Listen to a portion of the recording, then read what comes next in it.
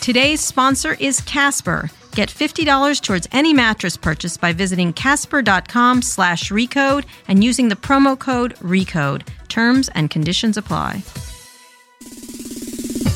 Hi, I'm Kara Swisher, Executive Editor of Recode. And I'm Lauren Goode, Senior Editor of Technology at The Verge. And this is Too Embarrassed to Ask, a podcast that's all about making technology easier to understand and use. If you have any questions you've been dying to ask, we'll give you the answers plus our views on the latest gadgets. Submit your questions in advance by tweeting them to @Recode with the hashtag TETA. That's TETA. We want you to be part of the show. Well, just a little part, because it really does revolve around you and I. Well, it revolves around you, Kara. That is true. All right, Lauren, this is your inaugural show. You have your own show now. It is. I am so excited. It's going to go to your head, isn't it? It's definitely not going to go to my head, and I have a feeling you're not going to let that happen. No, but I mean, I can see Diva written all over you. I'm also really excited that our first show, I have my colleague from The Verge joining us here, Casey Newton. Casey, hello. Hey, guys. How you doing? You're sitting a little close to me, frankly. But well, you know, I don't have my own show either. Someday. Mm-hmm. So we're going to talk about CES, where you guys look exhausted. The Verge had a trailer there. It was the stinky trailer, I'll be honest with you. But you were there covering it like crazy. We were there for 9 days, Casey. Yeah, some people were there as long as 9 days. Most of us were there for a full week, so we saw literally everything. You saw everything, and you wrote about everything. We wrote about everything. I saw your list, and it was shocking, like the amount of stuff. It's very organized. Yeah, it is. It is. It's like a military operation. We're going to talk about what happened at CES, helicopter rides, cars in the desert, the biggest surprises, the favorite and least favorites, and what's the takeaway for the normal consumer, the normals, as I like to call them. Well, for those who aren't as familiar with the show, or maybe who haven't been able to read all of our fabulous stories, both on Recode and The Verge, I would say there's a handful of overlying themes at CES this year that we've come up with. You know, the first is that in some ways, I think the show actually is still relevant. There's been a lot of chatter over the past few years as to whether or not CES is waning in relevance. And I think for journalists, it's really easy to take that attitude. But some of the people I spoke with at the show say that from a company perspective, it is really useful to them. I spoke to one CEO of a company who said it's his opportunity to meet with manufacturers and suppliers in Asia that are all converging in Vegas. Also retail partners that he was able to meet with to make sure their products were distributed at retail. And I know it's really useful for people on the ad sale side of things too. So I don't know, Casey, what's your thought on that in terms of the relevance of CES? Well, you know, this isn't an original point, but one of the things we talked about last week was that technology is in this kind of weird middle period where the most exciting stuff is too new and the most stable stuff is too old to really be interesting, right? So that's how I feel about me. My personal life. Too old to just be in between. So you look at the really early stuff, virtual reality, drones, handful of other categories are clearly going to be huge eventually, but in many cases they haven't even come to the market yet, so it's hard to know what to make of them. And then on the other side, you have phones and laptops and televisions and refrigerators that are very stable technology platforms, and there's not a lot that can be done year to year to really wow or surprise us. And then, everything in the middle just kind of seems super boring. So the show is kind of hollowed out this year. The one big difference I would just say is cars, something that I don't personally care a lot about, but there's this truism that CES is really a car show, and that feels like it was never more true than it was this year when we saw the launch of the Chevrolet Bolt, among many other car announcements. And absolutely. Also Mercedes, everybody was there, correct. And the self-driving car technology was on full display. Even things like Apple Pay, that's sort of been this nebulous thing over the past year and a half or so. And we saw Ford, Chrysler, and Volkswagen showing off things like Apple Pay. And then even something like the introduction of Uber during CES and Lyft. We talked to cab drivers, and I know Noah Colwyn from Recode did too, who are really not very happy about the introduction of those ride-sharing services. But, just transportation in general seemed to be a really big theme this year. I mean, the Ford CEO, Mark Fields, who's going to be at the Code Conference, he was everywhere. It seemed like he was serving the dinner. He was, performing in one of the Cirque du Soleil shows. It felt like he was everywhere. Yeah, he was amazing in Ka. Yeah, he's very flexible. He's a very flexible guy. Another theme this year, which maybe is more, important or meaningful to us as journalists, but The big company press conferences were decidedly subdued this year and thankfully very short. I mean, Casey, I know you went to the NVIDIA press conference. What were your thoughts? And Intel, right? What were your thoughts on I those? did. I went to 4 of the big company press conferences. Everybody warned me that NVIDIA's would be the longest and the craziest. And while there were definitely crazy things about it, they kept it to an hour and focused on a single product, which is their self-driving car lunchbox technology. It's not a real lunchbox. It's just the size of one. But apparently you stick this thing in a car and it'll drive itself. I think they're still working out some of the kinks, but that was certainly a very interesting press conference, highlighted for me by the black leather jacket that the CEO wore the whole time, despite being a 52-year-old man. Wow. That never works. Though. Yeah, never does. And then, Never stop trying. I also went to LG, I went to Samsung, I went to Intel, and we give out awards at the end of CES, our annual Verge Awards, and each year we award a Best Samsung for the most absurd presentation at a keynote. And this year the Best Samsung went to Intel for its ridiculous air guitar performance that it did at the end of its press conference, where it brought the man who wrote the song Jai Ho from Slumdog Millionaire play a series of instruments where they were holding Intel sensors, and depending on the way they gestured, they would recreate the music of Jai Ho, which turned like a great song, but it's also 10 years old, so why are we playing it now? And it also Everything doesn't you're really work as a mime hurts act. my head right now. Yeah, it was painful. Like that song. All right. So then, and nothingware, vaporware. Yeah, there was also a lot of vaporware. I mean, that's not entirely different from the shows of years past. But, these are different from concept products. When you think about concept products, you look at something like, Mercedes shows off a self-driving car that has adjustable rims and some crazy thing that shoots out the back of the car for a more aerodynamic. The Germans never shoot anything out of a back of a car. But I don't know, doors without any handles. I mean, you look at these things and you see that it's a concept car, and you know that these are features or technologies that might eventually get integrated into actual real life things. But if you look at something like the E-Hang helicopter that we saw this year, or Faraday Future's concept car that claims an all-electric power of 1,000 horsepower, those things are never going to go on sale. They're kind of never going to happen. Aren't you a dreamer, Lauren Goode? Or are you just I feel like after 8 days of CES, I have a very hard time dreaming. Dreaminess. Do you remember that? Hey, I had a great time at CES this year, no joke, and I was very excited by some of the things we saw. But let's temper the excitement a little bit over the nothingware. All right, we will, I guess. Not me. I'm always inspired by vaporware. And then wearables. Well, wearables were a particular topic of interest for me because that's what I was really covering this year, and they were very underwhelming, I have to say. Newton, what do you think? Yeah, I mean, I think wearables is a good example of a product that is in that middle, in between, the super early adopters and the mature technology. Wearables, they count your steps. Whoop-de-doo. They've been doing it for, 10 years now? I still haven't found a reason I want one. I said whoop-de-doo. It's my new catchphrase, trying to get it over here on Too Embarrassed to Ask. Yeah, I mean, wearables, one of the trends Jeepers. That's Casey's name on That's Peach. my other catchphrase. Listen for it later in the show. Jeepers, okay.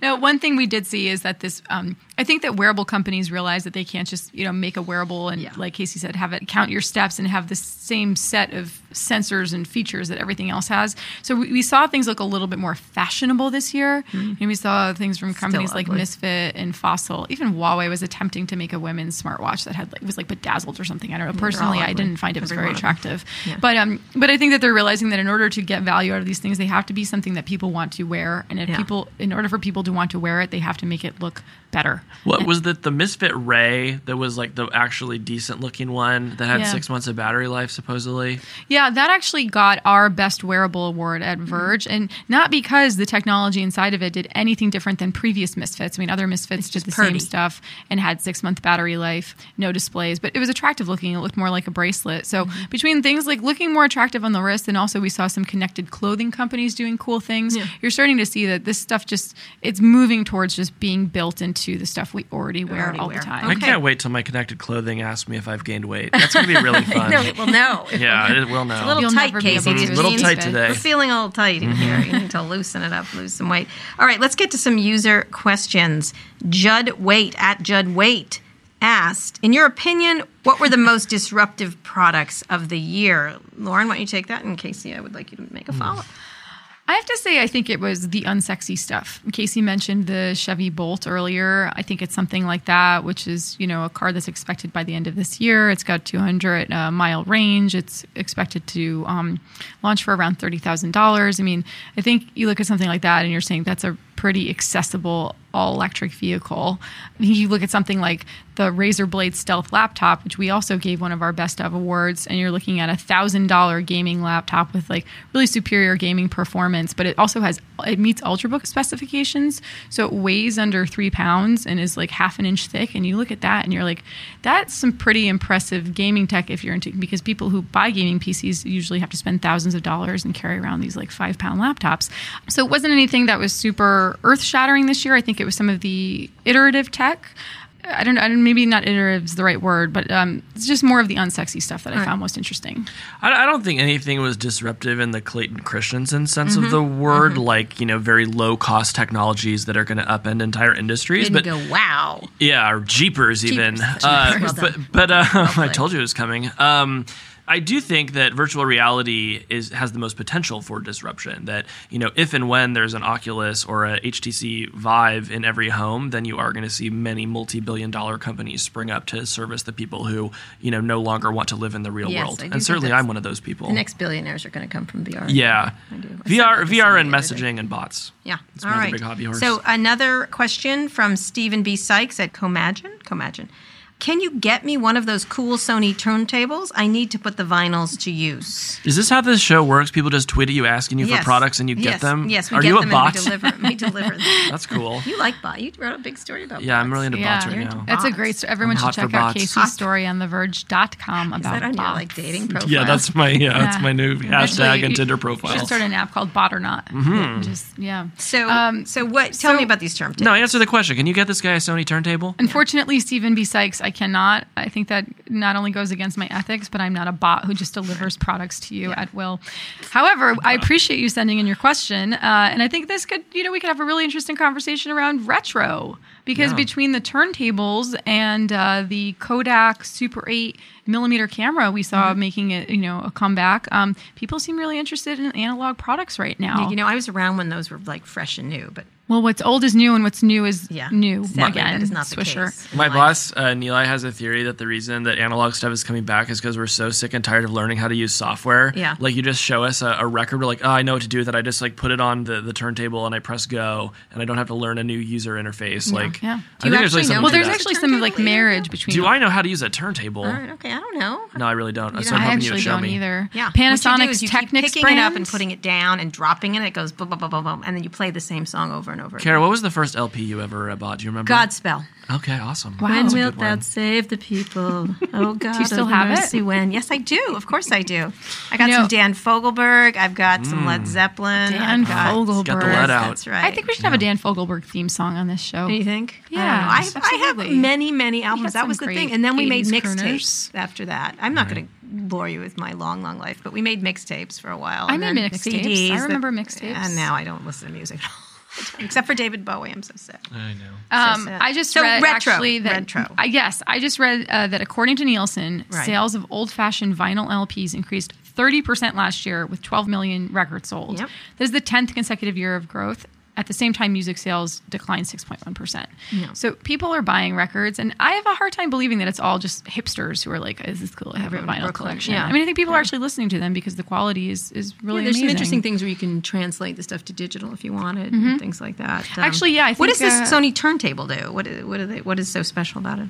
I actually don't know. Do you know? I mean, it's a turntable. turntable. I know that Panasonic's Technics brand said it's bringing back 2 of its turntables, Right, but Technics with was mine, yeah. microprocessors. Audio Technica has some Bluetooth turntable where you're playing the record, but then it's also streaming via Bluetooth to I don't connected like that. But devices. there's microprocessors everywhere in these things, right? I guess so. That's a shame. So we're going to get on to the next question at Sar. I can't pronounce it. Just say Sar. Sar. Not launched during CES, but can you discuss Peach? And we can. Yeah. That is actually the perfect segue to our next topic, but let's hold off on answering this one because we actually have a quick message from our advertiser, Casey Newton. Follow Casey Newton on Twitter. Use the offer code RECODE. Do not do that, anybody, please. All right, so Peach. Peach. So Peach was the social network that everyone who was using Peach was talking about last week. Yeah, I signed up for it and then promptly didn't use it. But okay, Casey, you're an expert on Peach. You wrote a Peach story. I did. I called it Friday's Hottest Social Network. Okay. And it was. Just for Friday. So a quick bit of background on the app. Sick of this shit on Monday. So I don't know. I'm still getting friend requests. All right, okay. So this app was created by a guy named Dom Hoffman, who previously was a co-founder at Vine, which of course, sold to Twitter and has been pretty successful. Yeah. The original iteration of this app was called Byte. I wrote about it, and it was insanely ambitious. You could use it to share almost any kind of thing. You could do drawings. You could make music. Yeah. Frankly, it was overwhelming.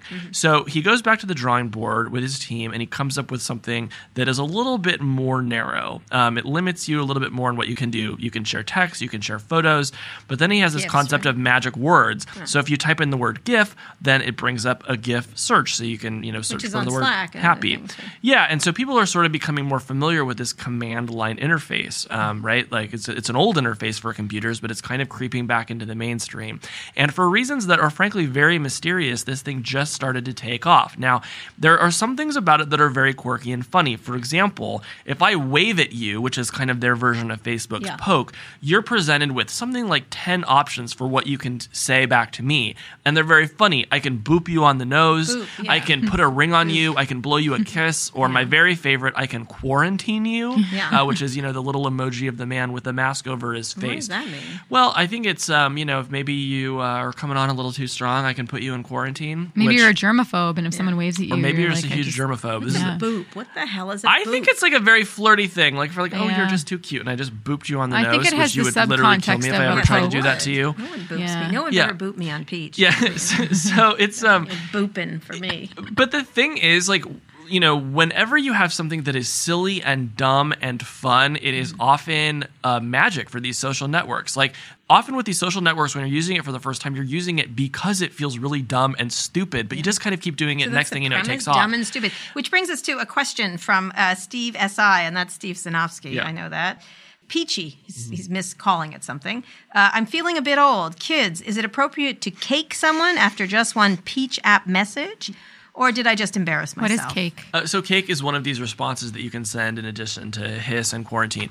And the truth is that, of course, it's okay to cake somebody because it's a brand new platform. The emoji themselves are meaningless until you kind of imbue them with meaning, which is part of the fun of it. Like, I have this whole theory that, like, Peaches, it's like a pop-up restaurant, right? You walk in, it's familiar. They serve food just like any other restaurant does, but it's just kind of a fun new thing. It's where stuff is happening now. It's probably not going to be around in a month, but you can kind of go there now and have a new experience, and it'll be a little bit fun. And eventually you'll go back to the Olive Garden, aka Facebook. Right. But while it's around, you can kind of check out what they have to offer and enjoy yourself. Right, I have to say that I have a hard time. I've used Peach now 3 times, and on the one hand, when I download a new application and there's some type of demo screen that's like, okay, here, let me show you 6 screens or a demo video on how to use this and swipe through this, I get very irritated, and I think, no, I just want to get into the app. But on the other hand, you mentioned the command line interface. I've been staring at Peach going, how do I do this? How do I do this? Because there's actually nothing in the app. If you're not familiar with typing in draw when you want to draw something, or typing in Snapchat difficult to use? I was just about to say, this is a criticism that Snapchat gets all the time, that like many of the features in the app are discoverable. You kind of have to know somebody, but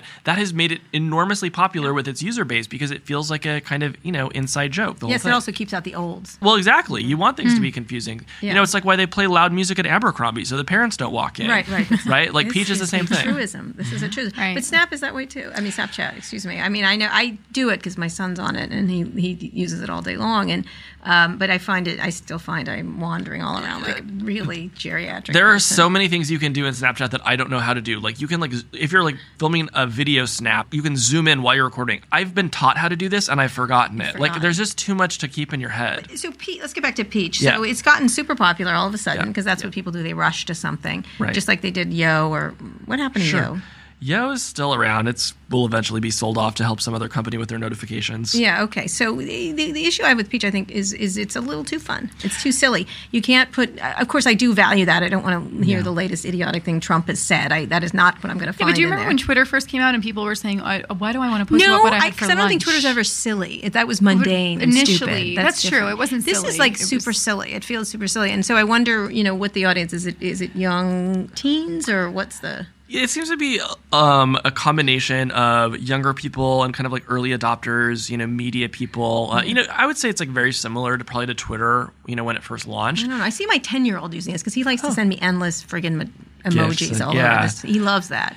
And sends endless, like, just types emojis in for hours at me. And he recently got some Kim emojis. I don't know how he got a hold of those, but he did. And those were a little bit disturbing to get. I think the problem that they're going to have is that they're going to spend their next several development cycles building all of the other features you expect in a social network. So right now there are no profiles. Right now there is no search. All very obvious things that social networks need to have. But while they're building all those things, the part of it that's silly and fun is going to wear off and people are just going to kind of give up. So, unless they move very fast or have a very different approach than the obvious one, like that is what I think is going to lead to their eventual collapse. As a news person, I'm curious about the potential for news. I mean, every time a social network has taken off, whether Twitter, Facebook, Snapchat, this is obviously very, I'm personally interested in this, but it becomes sort of a great source of referral traffic and a great place for people to experience the news. So do you see Peach as something that eventually people like us would be utilizing? Right? I mean, how does that work? You can put links in.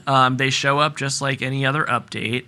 I think, any platform where people are able to share links, if it gets enough eyeballs on it, it becomes interesting to the media, just in the same way as it becomes interesting to advertisers or brands or whoever.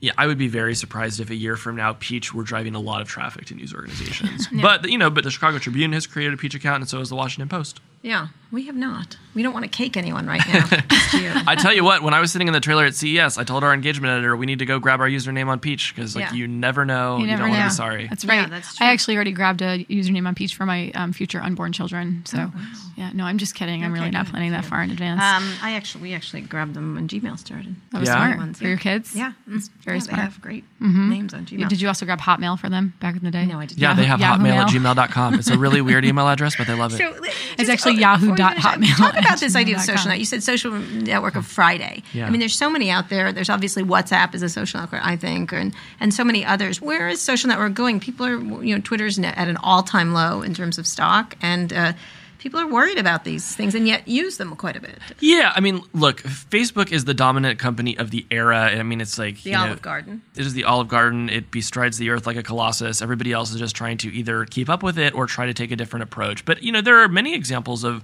other successful social networks. They're not successful at Facebook scale, but I don't think that's the only measurement of success. Twitter's audience isn't as big as Facebook's. It still carries tremendous outsized influence, which I think if it has a savior, it will be the fact that it is, in many ways, the most influential social network in terms of like driving, the news and kind of the day on the internet. Snapchat's continuing to have a lot of success. And, to the extent that you consider messaging apps social networks like WeChat, Line, around the world, these things are very popular. And, when Apple released their list of the year's most popular apps in terms of, revenue generated, social networks were one of the three categories along with gaming and help me, what was the third one? What does a social network look like in 5 years? Wow. Well, I think messaging will be at the core of it because that's the number one activity that all of us perform on our smartphones every day. So if you're not great at messaging, you're probably not going to be a big social network. 2, it's going to host a lot of content natively, right? It's going to compete with, whatever the hot thing of the day is, whether it's, news or celebrity content, whatever. It's going to want to host that on its own servers. And then 3, it needs to have a VR strategy. So get cracking on that because I'm going to be able to, I need to be able to use it in my Oculus Rift. How personalized will it be? I mean, how much will right now? There's some controversy sometimes around what Facebook's doing with its news feed and how much control you actually do have over what you're seeing. Do you think that's a critical element of whatever the future social network will be? I think it's a good question. This concept of a filter bubble gets tossed around a lot. Like, will we eventually only learn news that is personally relevant to us within the 100 meters where we live? But, the other big thing we see is just that the news is still ultimately the news. Like, the news is very stubborn that way. These are sort of big impersonal things that happen around the world, whether it's, terrorist attacks in Paris or San Bernardino, it grabs all of our attention. And it's, it doesn't need to be personalized to us in any way. It's just it is the news. That is Filter bubble. Filter bubble. No one ever uses that term. Well, I mean, it was an idea like floating around the Yes, social I media like it. circles. I like yeah. it. Yeah. I like the Are we idea of it. living in Just a like filter boop. bubble? I'm gonna end Yeah. boop. Well, what does that mean? Also, Jeepers. not just for Creepers. photos of our friends' pets and babies that we're seeing, but like you say, the news. I mean, part of like having a democratic sort of approach to the news is that we are seeing news about this topic that I wouldn't normally look at, or I am seeing it from this source that I wouldn't normally go to. So what happens when the filter bubble gets so constrictive that you're only seeing one side of everything? I feel that's I'm potentially seeing plenty. dangerous. I feel I'm seeing plenty. We've got to wrap up soon, but go ahead, Casey. Well, I was just going to say that, because particularly on Facebook, we tend to add everyone as friends, right? You meet them once at a wedding, they're your friend for life. And so it kind of has this normalizing effect where all of the stuff that gets shared into your feed is this kind of mass market mainstream stuff. And so like that's one reason that the filter bubble never really emerges, right? I'm not only friends with the other people in my like Dungeons and Dragons circle or like whatever. TMI. Yeah, no, I don't have one anymore. Jeepers. I did when I was 8. But like, you know what I mean? Like, it's not like you're in a social network that's only your 5 coworkers. I mean, you are. It's called Slack, but like that's not what's going to be driving most of your news consumption. Yeah, interesting. Well, we've got a skedaddle. Ooh. Okay, How's that? I like Peachy. That was a that. peachy segment. Peach can be around in a year. Oh. Lauren? By next week's podcast, maybe. Lauren, yes or no? I'm going to leave it to Casey. Super hard to predict.